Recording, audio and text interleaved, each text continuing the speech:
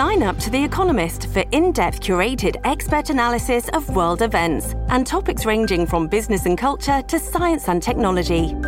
You'll get the weekly digital edition, online-only articles, curated newsletters on politics, the markets, science, culture, and China, and full access to The Economist Podcast Plus.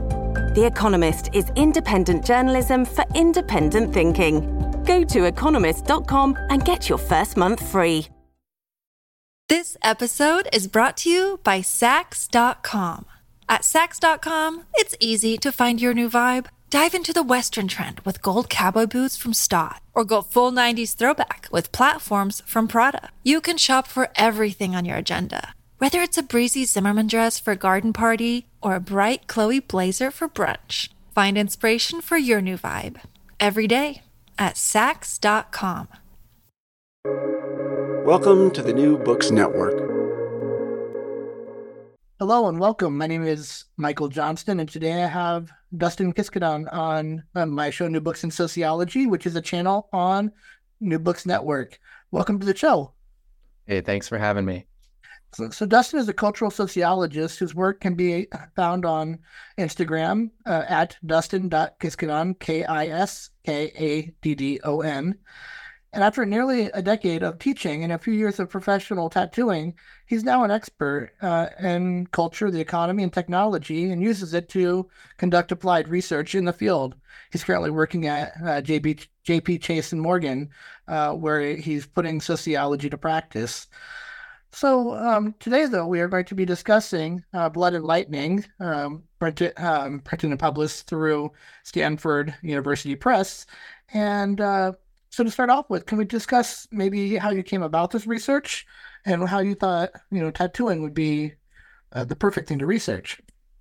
Yeah, absolutely. So I came to this project like a lot of people do. I was in a PhD program hunting down dissertation topics, and I had several on my plate that seemed kind of interesting. I had become really fascinated by the sociology of professions and economic sociology, and that stuff on its surface seems like the most boring thing in the world. But when you actually read into it and think about how it is that professional groups attach themselves to like jurisdictions of expert knowledge and action, it becomes fascinating. And so I was looking to the social world and actually my Instagram feed and found that a guy who had been tattooing me for a long time was embroiled in a debate around tattoo schools. That is the development of more like codified, standardized training models for tattoo artists here in the United States. Now, given that I was reading Andrew Abbott and a bunch of other people, I was really thinking like, hey, wait, this seems fascinating, first of all, but also a historical anomaly. How is it that when I go to get a haircut, the person cutting my hair has encountered more standardized training than the person who's giving me the tattoo? And not because I was, trying to critique tattooing. I just approached it as an historically interesting anomaly. And so I did an article about that with the San Francisco Museum of Modern Art. And the process of doing that, interviewing a bunch of tattooers and sort of diving into that world, convinced me that this would be a fascinating topic to explore further. And as I'll probably describe quite a bit later, what happened, though, is that I kept showing up at a tattoo shop, and my soon-to-be mentor, a guy named Matt, who you'll read about in the book, really was kind of challenging my presence there and asking me good questions like, what are you doing here?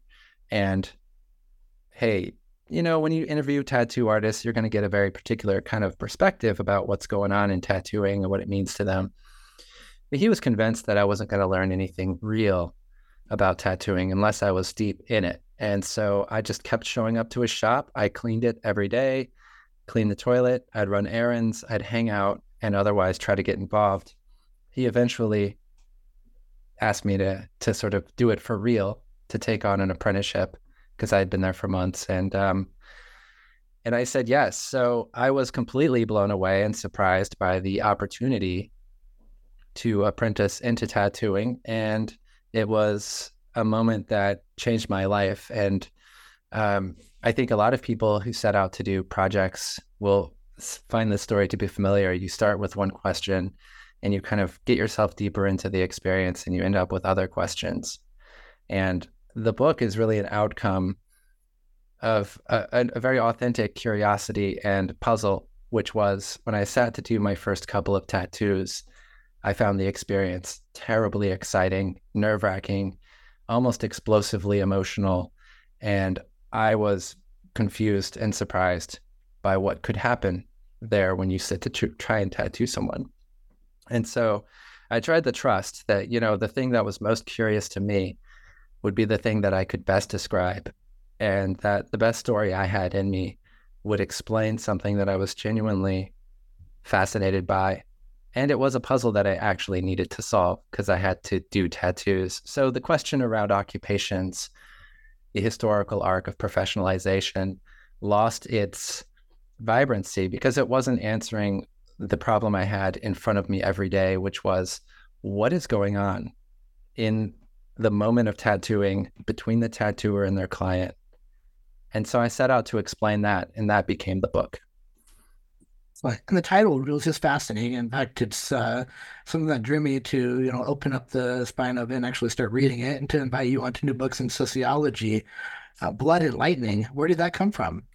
Okay, so I love that reflection of yours because, of course, it's a deep hope of mine. The language itself, I would agree, is kind of vibrant. I think it's elemental. It's really getting us into the body with blood, to the lightning, which is a very elemental kind of experience. You'll see, well, at least I try in the book to use language that gets us into the spirit of this thing that I encountered in tattooing. Now, the words themselves, blood and lightning, come directly from my mentor, Matt, who in his nighttime mood would try his best to explain the kind of power that was associated with tattooing people. And he would hold up his fist in the air as though he was holding an imaginary tattoo machine and say, blood and lightning. And what he meant by that was actually what became kind of the central argument of the book, which was that tattooers, when they're at work, have experiences that you would probably never imagine from outside of that experience of doing the tattoos. And those experiences are really difficult to describe. They're difficult to observe. And in Matt telling us blood and lightning, it didn't communicate anything to me at the beginning. But once I started doing tattoos, realizing that there was this, I wouldn't call it magic, but this kind of vibrancy to the experience of dealing with people, their bodies, wielding the tattoo machine, of course, powered by electricity in this case, the lightning, and committing with them to have an intimate experience with a permanent outcome, that was such a powerful experience. And I try to use that language, blood and lightning, in the book to do a couple of things, which is, of course, draw the reader into the kind of spirit of the moment of the scene, but also to try and emphasize over and over again that thing I'm trying to explain, the thing I think sociology can be used to explain pretty well, is actually something that's ephemeral. Not that I mean it does come and go, but it's something that's almost metaphysical.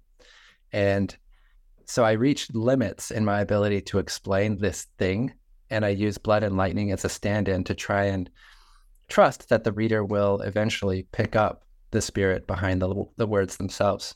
Oh, one of the things that I drew from is my religion and society class in Emil Durkheim with, collective effervescence. And it was almost, it was more than magic that happened during that tattooing experience. It was an out-of-body experience that could not be explained through some process that any magical trick would be made from. Yeah, and I love that you bring that up, and I hope you don't mind me diving in. I mean, I use a lot of Durkheim in the book. If you're a teacher and you're trying to teach students about, social interactionism, we're talking Kaufman, but we have a lot of Durkheim going on here because it's very useful in explaining some of the things that occurred. For instance, the first tattoo I did, the sacred qualities of that ritual and the type of feeling that's conjured, especially in a group, in a tattoo shop, there in the moment. And I try to use collective effervescence to explain this spirit and this animating force, but also a kind of congealing force. Rather, the thing that held us together was a shared commitment to a process and a shared having gone through something together that we all identified as being special, as being beyond the profane and everyday. And so Durkheim, I'm trying to use him because I think he can, or at least, his legacy of thought can help us explain the types of things that happen in tattoo shops that you surely would never, I think I would never expect from the outside, as well as the effect that those things have on the people involved. Right? If society can be held together through these moments of collective experience and through these ritualistic processes associated with the sacred, then tattooing is very much in line with that type of social experience. Yeah, moving away and moving towards organic, but some of these being less organic, right? So like some of the intimate experiences that both you and Matt had, the one that you had with Matt actually, with his, his testicles popping out of his boxes early on, and saying, well, what are you afraid of? Get back to tattooing because it was an out of body experience. Like that wasn't the organ that it would be outside of the experience of tattooing. The other one that really stood out to me was the experience that Matt had with his mother when he was tattooing her, and how she said, keep going, keep going. Don't worry about these tears. These tears are, this pain that I'm experiencing here during this tattoo session was much less than I experienced when I gave you birth. Yeah. So there is this, and you'll read it in the book, this kind of coalescence of what I call streams.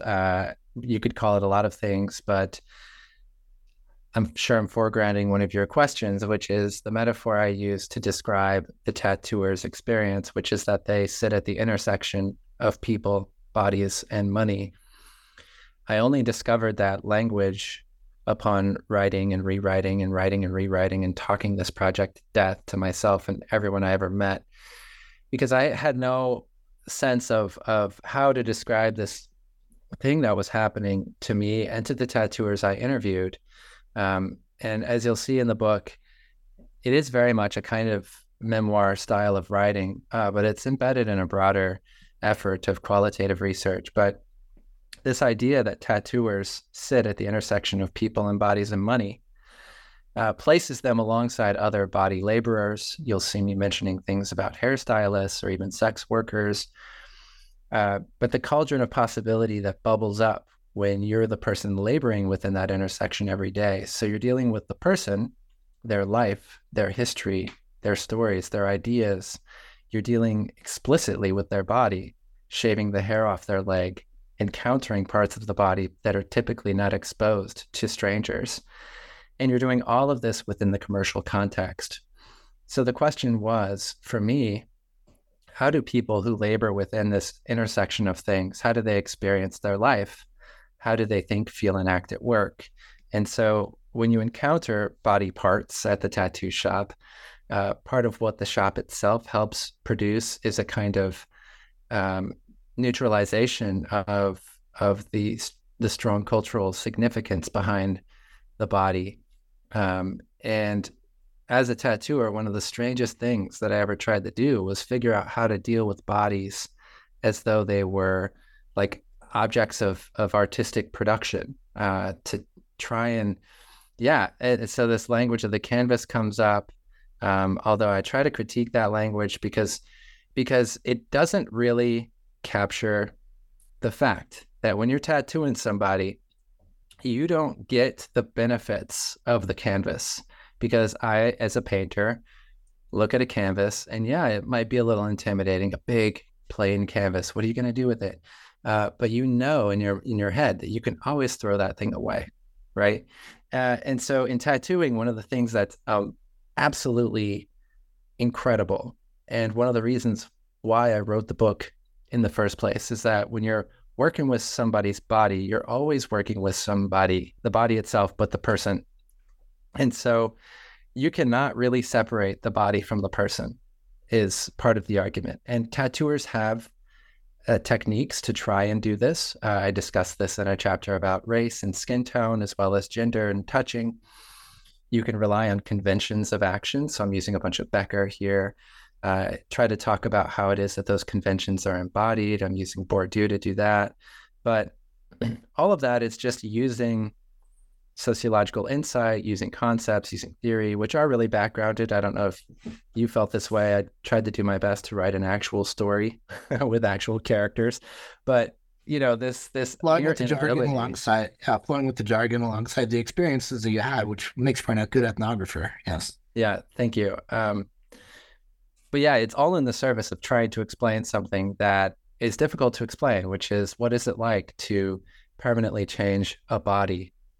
Well, part of what that's like is that you're permanently changing a person, and you're doing it for money. And the question of money is not only interesting to me. I use some economic sociology to think about pricing, to think about tipping. But the broader thing, and I was just interviewed by the Seattle Times. I live in Seattle. And one of the things that we got to discuss was, in making art, there is this kind of a tension, an almost inherent tension between artistic production and economic valuation, like pricing the work you make, selling it. There is like this almost in this difficult relationship between artistic production and economic production. But in tattooing, what's cool, one of the things I loved about it, one of the things that makes it really special, is that it's inherently commercial. You're not going to tattoo somebody for free unless it's, a deep friend or something like that. So the idea that it's all taking place, that the intersection of people and bodies is framed by this commercial context, helps us as people who are fascinated by the social world, helps us explain why the experiences are the way they are in the moment. This episode is brought to you by Saks.com. At Saks.com, it's easy to find your new vibe. Dive into the Western trend with gold cowboy boots from Stott, or go full 90s throwback with platforms from Prada. You can shop for everything on your agenda, whether it's a breezy Zimmermann dress for a garden party or a bright Chloe blazer for brunch. Find inspiration for your new vibe every day at Saks.com. Another thing that I found interesting, though, is that there is somewhat of a removal of the person from the exchange of money, because the counter is in the front of the house, I guess we want to call it, and then they go to the back into the tattooing space where not all people have access to. So do you think that there's strategy in that separation of space? So yeah, there's an amazing architectural story to be told of the tattoo shop, and I think it could extend itself to the hairstyling salon, to the manicure spot, which is the regions of space that one encounters upon being in the realm of service and leaving. And what happens in the tattoo shop is quite familiar to anyone, even if you've not been to a tattoo shop, which is there's a waiting area. You walk in, and at that moment, you are a client or a prospective client. You're someone who's a part of the public. You are kept intentionally from the spaces of tattoo production and from the work itself.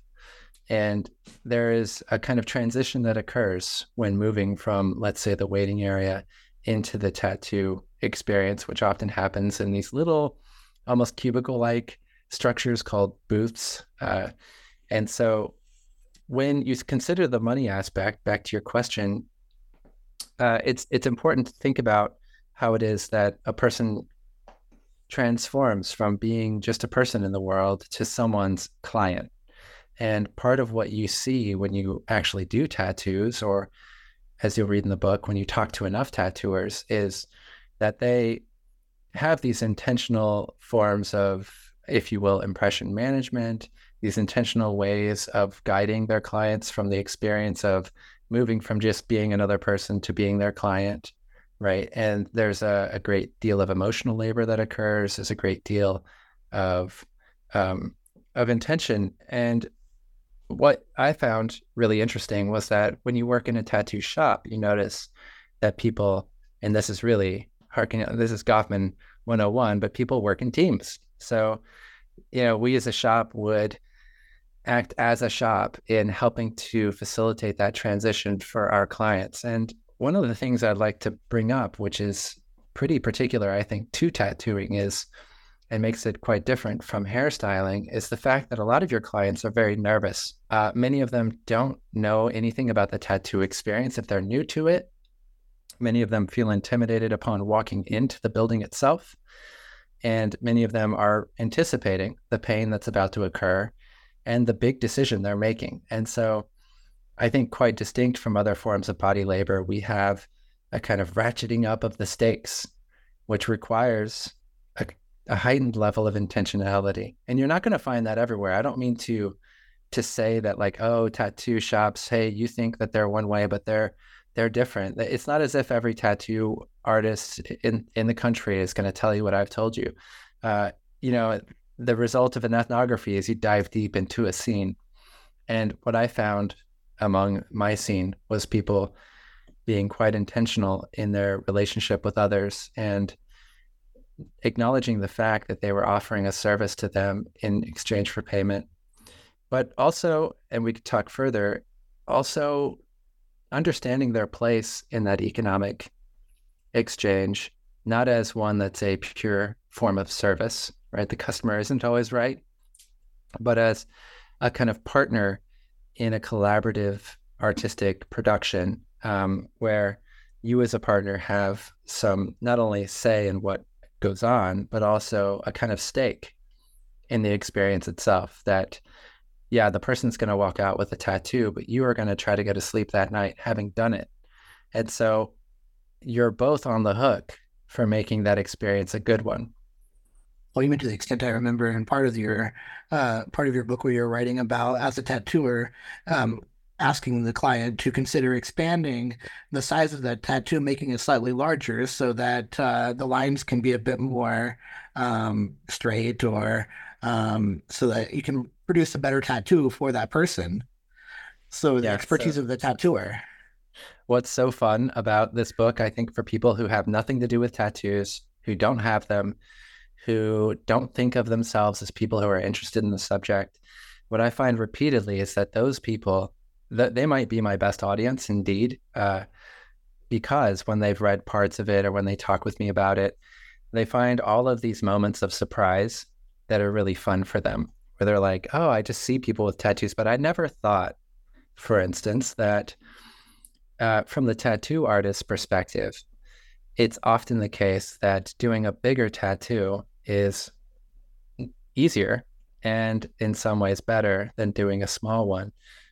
A lot of clients, especially if they're new to the tattoo experience, will request pieces that are smaller than you think maybe they should be, in part because the ink itself spreads as the body ages, or as the ink ages within the body, because the body tries to break it down, but it can't, which is why it stays there. However, it spreads over time. And so putting lines really close together and making the image really small and detailed over time will prove the fact of the inevitability of the body to change, morph, and even decay. So tattoo artists have conventions of practice that allow them to produce work that they think will not only be good when it's done, but be good 10 years later. And part of that is about making sure that the lines and the spaces in between those lines make sense. Because again, this isn't a canvas. This isn't a piece of paper or a digital touchpad.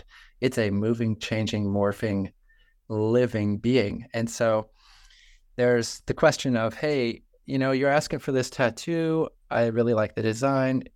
What you're asking for is really small. And all of these lines are going to just gel together into a blob, likely over time.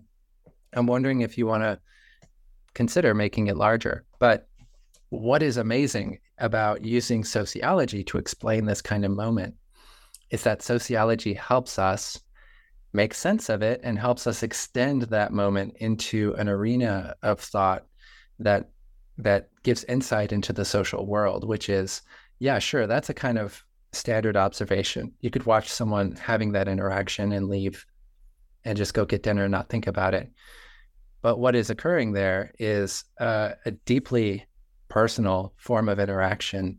And there's all kinds of stuff that can come up when a tattoo artist, let's say, makes a suggestion to change a design or to change where it's going to go on the body, it implicates both parties in a conversation, even if it's not there on the surface, in bodily autonomy, in workplace autonomy, in back to the sociology of professions, in expertise. Because as from the tattooer's perspective, and we'll talk about this, I think, whenever I discuss what I ended up calling the ethic of refusal, people bring you bad ideas all the time. People are full of bad ideas. Me too. It's fine. We're humans. So you go to the tattoo shop, you got this thing you want. The person behind the counter is like, you know what? I think that's a bad idea.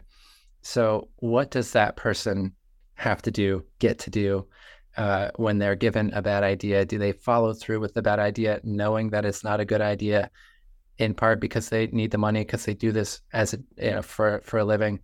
Or do they do the extra work, sometimes very difficult work, of trying to transform that bad idea into a good one? And from the client's perspective, like the face tattoo. So a kid came in, this happened more than once, but in the book, you'll find that I was having just a regular day, and some young person came in and asked to get the word heartbreak above his eyebrow. And I was pretty sure he wasn't 18, but he told me he was, showed me his ID. And we had a really nice exchange.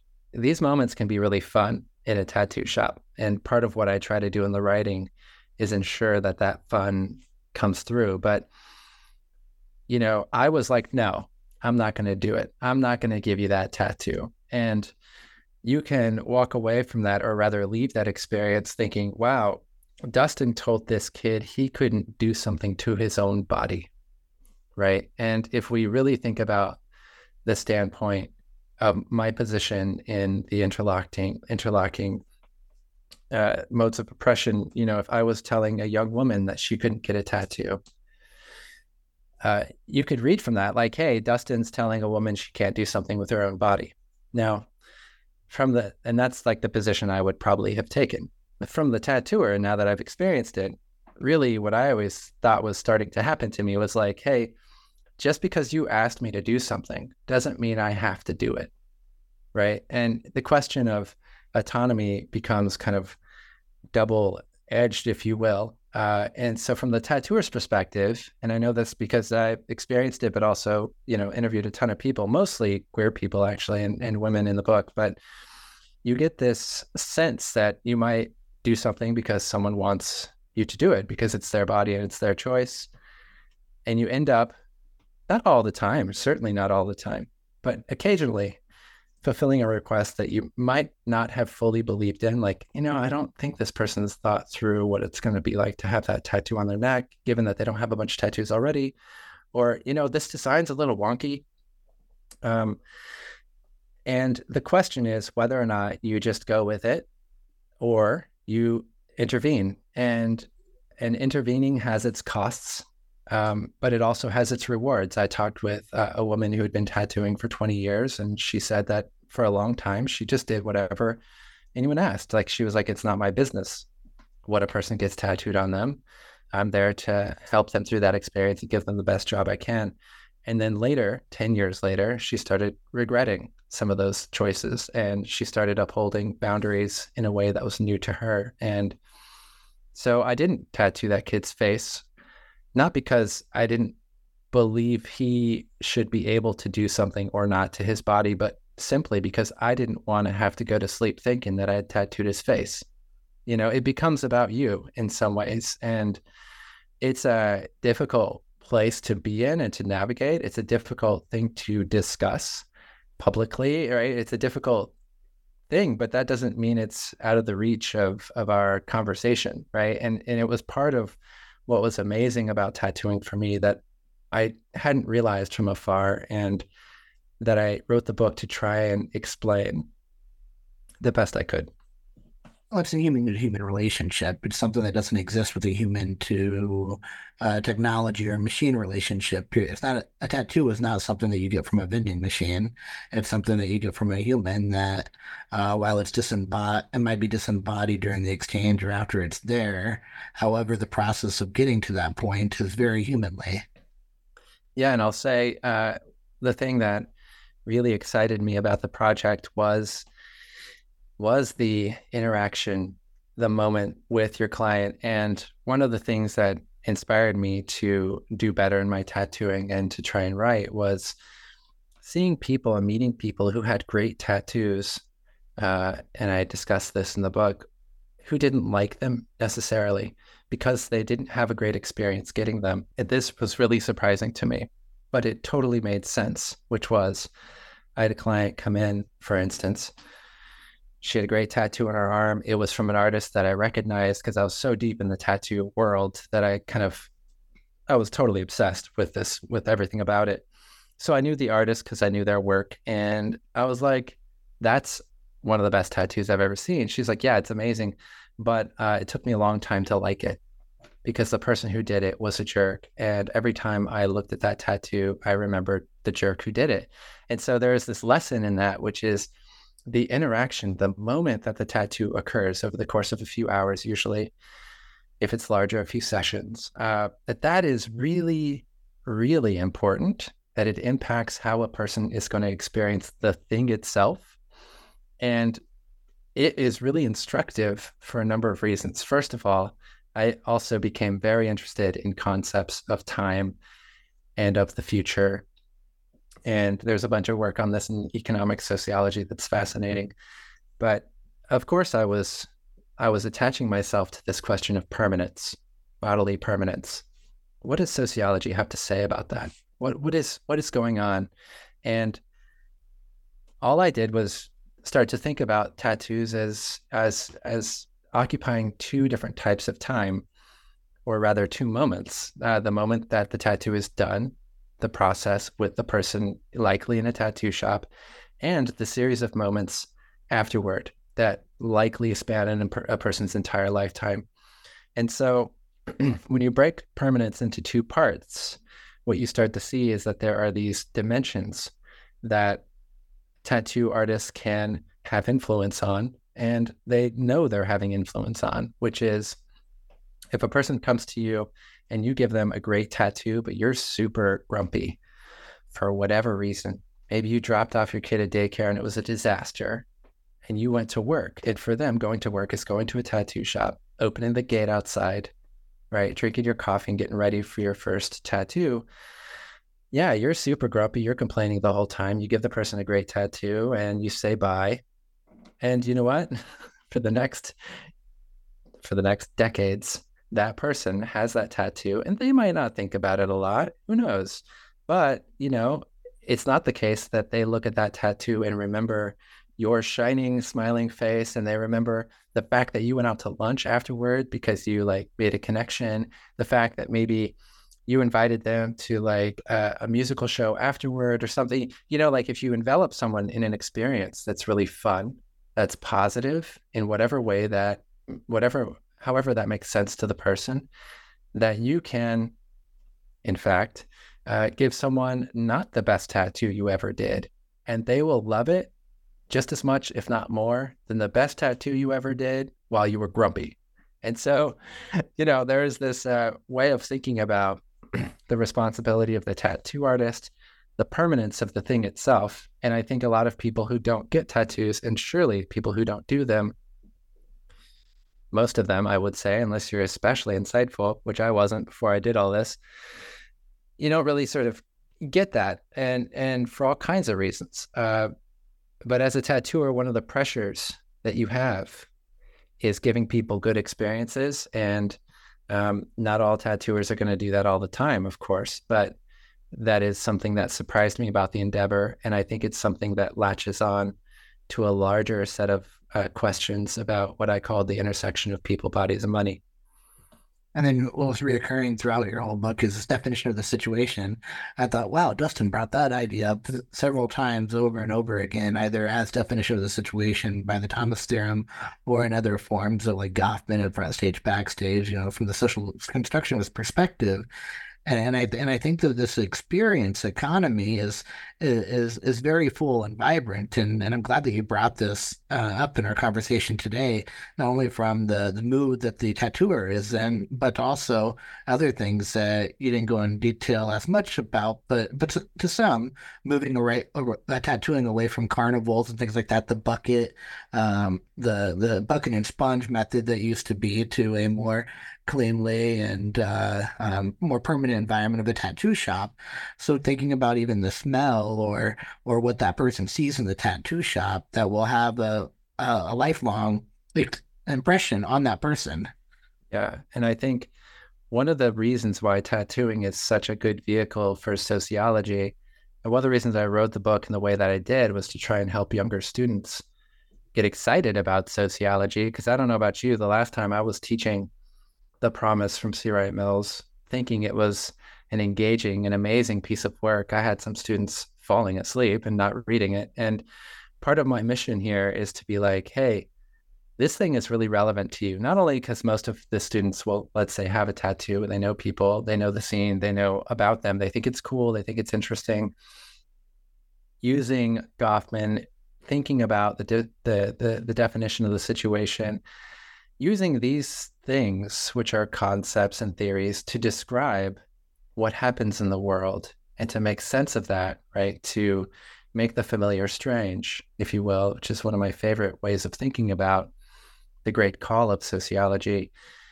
Applying all of that to tattooing is really exciting, and in part because the stakes are really high. The fact that it's permanent on the body ratchets up the stakes, and the fact that it's such an embodied thing, both to do as a practice, but also to receive, let's say, as a client, and to be in public. The body is central to the whole experience. And when we consider what it's like to become something, whether it's a tattooer or anything else, the body becomes part of the equation, because you have to learn how to use new tools. You have to learn how to do new processes. You have to learn how to wield the body in new ways. But when you're implying, or rather imposing, that upon the body of someone else, you get this kind of relationship that I think is especially poignant for sociological analysis. On to be able to see the individual trouble of the tattoo that appears around the person. It's almost like suicide, right? Thinking of a very personal matter, something that individualistic, like that person walking in thinking that he could get a tattoo on his face because it's his body and he gets to choose what he does with it. But then seeing it as a larger patterned set of exchanges that take place between tattooers all over the United States and the clients who walk into those tattoo shops, seeing a much larger social problem or social phenomena at hand. Yeah, and I think the question, there is a kind of levels of analysis thing going on, where you do have these individual moments between the tattooer and their client. They ladder up to something bigger, which is a kind of world of tattooing, the tattoo world, or as I describe, tattoo worlds. Now, in context of other conversations and real political realities of bodily autonomy, tattooing can at first seem far more kind of casual and less important to me when I think about the battle over the right to have an abortion, right? When I think about the realities of police violence against people of color, tattooing becomes a kind of pet project that seems kind of cool and interesting, but not impacting the world in the same way. However, I think you can use tattooing as an interesting case and as a kind of not always fun, but like fascinating world to get at these larger conversations, which I, like a lot of students, I was very kind of inspired to write those books, right? And one of the things that I had to do in this project was to trust, as I mentioned earlier, that the story that was really interesting to me would be the story that I could tell the best, and would be the story that I kind of should tell, if that makes sense. And so you have in the book a kind of history of human classification, right? So I have a chapter about skin and skin tone and what it's like to talk about skin tone directly in the tattoo shop. But housing that conversation between individuals in a broader history of, let's say, the development of scientific racism, did for me something that I think it's doing for some readers, which is placing the tattoo moment in a broader context and asking from tattooing all sorts of questions and almost any question that you're interested in, which is, I think the whole people, bodies, money thing, this intersection I use throughout the book that I intend to use throughout my life in a variety of creative projects, because I'm probably not going to do another sociological book. We'll see. What its generative power, its explanatory power is pretty profound, in part because it's hard to find something that isn't occurring at the intersection of people, bodies, and money. And surely you don't want to stretch, let's say, a metaphor, an approach, or a framework. But it was the framework that helped me see what was going on, that helped me explain what I was experiencing, that helped me bring others beyond the position of the unknowing kind of client or observer, and bring them into the bodies of the people who were doing tattoos, to the extent that I've had people say, oh yeah, now when I pass a tattoo shop that I never thought about before, I look at it and I kind of wonder what's going on inside. And that spirit of wonder, that curiosity, I think is really an animating force for my life. And it's something that I hope to have others experience. So now, unfortunately, Dustin, we're unfortunately just about out of time for this conversation. However, one question is, yeah, you're working in the field now. You're working with JP Chase Morgan, and what I'm curious about is how this book has inspired the work that you do there. Is this something that you've even found yourself reflecting on and saying, how can I use this in my everyday work life, even outside of academia? So one of the things that I found very surprising was that having been a tattoo artist was really helpful in my attempt to get a job at JP Morgan Chase. And that is because when you think about what a tattoo artist experiences, and when you house that experience in a way of approaching the world that is sociological, you can leave that experience and develop that explanation and find yourself with skills that are applicable in all kinds of places. So if you think about what happens in a tattoo shop, if you're the expert behind the counter, someone comes in, they ask you for a face tattoo, and you have to figure out how to say no while, having a good experience, and maybe what you're doing is trying to get that person to move that tattoo for whatever reason. Hey, let's put it on your wrist, or maybe you don't want to do any of that at all, and you give them a face tattoo. What I learned from sociology was a way of storytelling and a way of thinking that allowed me to approach JP Morgan Chase and to say, hey, I have something that's of value to you, which is a perspective on the world, which is a set of skills around social research, and which is a kind of mode of storytelling that was not obvious to me that a company would want that. Now, I jumped ship from academia for a variety of reasons. One of them is that my spouse is an arts leader. She's currently an executive director of an arts organization here in Seattle. And I was faced with this question of moving kind of anywhere for the job. I was watching people get postdocs. I was watching people struggle, and people who were just as successful, if not more than me. And it seemed to me like the writing was on the wall. So I found a new world in doing ethnography in the corporate space. And it's way more interesting and rewarding than I thought it would be. And it is a kind of home that tattooing has taught me to inhabit well, in part because you're dealing with a variety of people who come from a variety of backgrounds, who have their own incentives of participation, who have their own way of seeing and being in the world. Your ability to notice that, to comprehend what's going on in the moment, and to respond appropriately is of great value to companies. Now, not just JP Morgan Chase, we're talking any company. And so, yeah, I was surprised to find that, me being a tattooer was going to work. Now, what you'll see is in the book, and I talk about this a little bit, which is about, if you read economic sociology, you'll find that people who shape markets, especially economic markets, are just as cultural as everyone else. This idea that we have a kind of rational actor out there who's manipulating markets through zeros and ones. Not that it doesn't exist. There's a whole argument around the performativity of the economy, but the thing that I do in the bank is very much not related to finance. It's more like I work in a technology company. So it's not even like I'm working with, finance bros, if you will.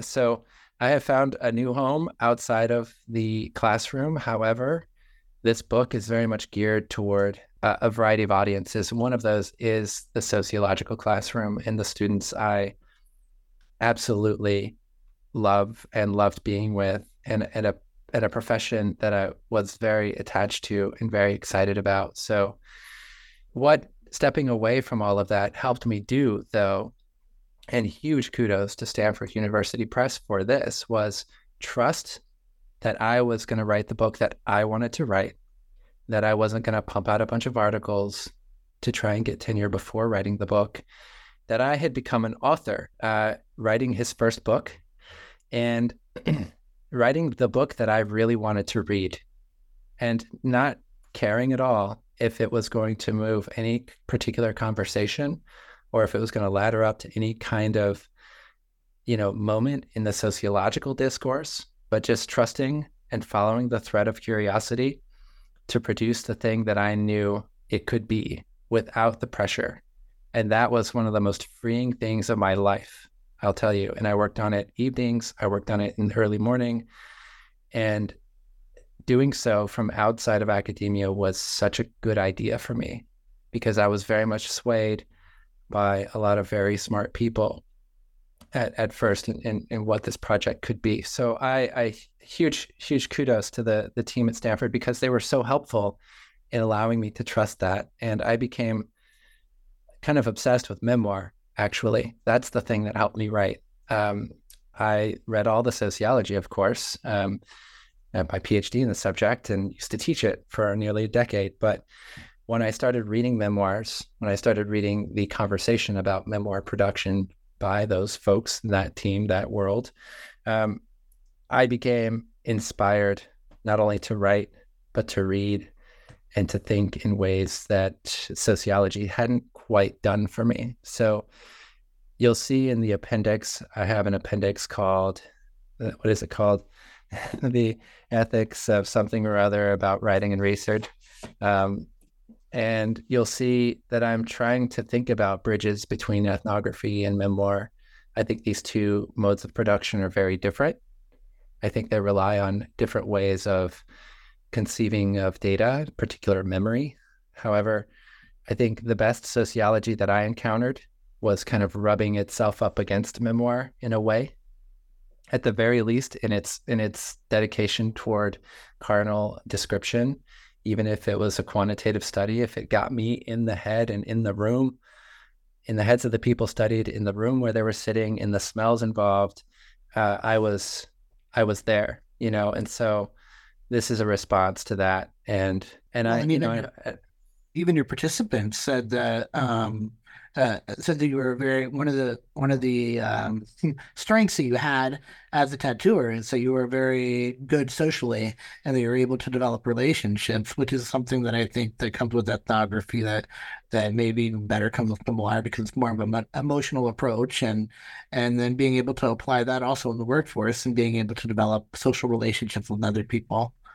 Yeah, and any artist will tell you it's one thing to make a thing, but you have to get it out into the world. And that, with a book, requires conversations like the one we're having. It requires a production of a kind of online presence through the social media accounts and what have you. You cannot just sit in a basement and make something and have someone else appreciate it necessarily. So it's all about relationships. And I was very early on into this project when someone told me, tattooing is all about the people.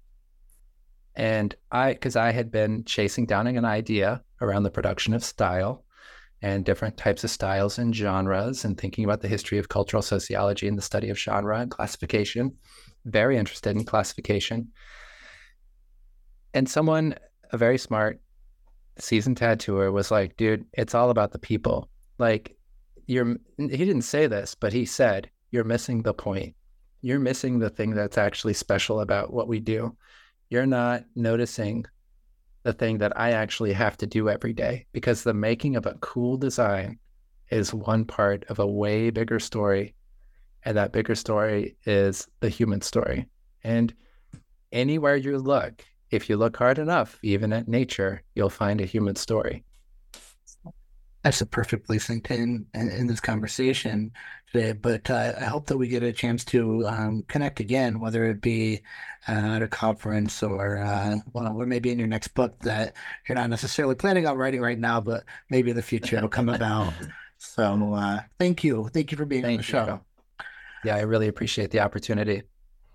This has been another episode of New Books in Sociology, a channel on the New Books Network. And this was with Dustin Kiskaddon to discuss Blood and Lightning. Have a great day, everyone.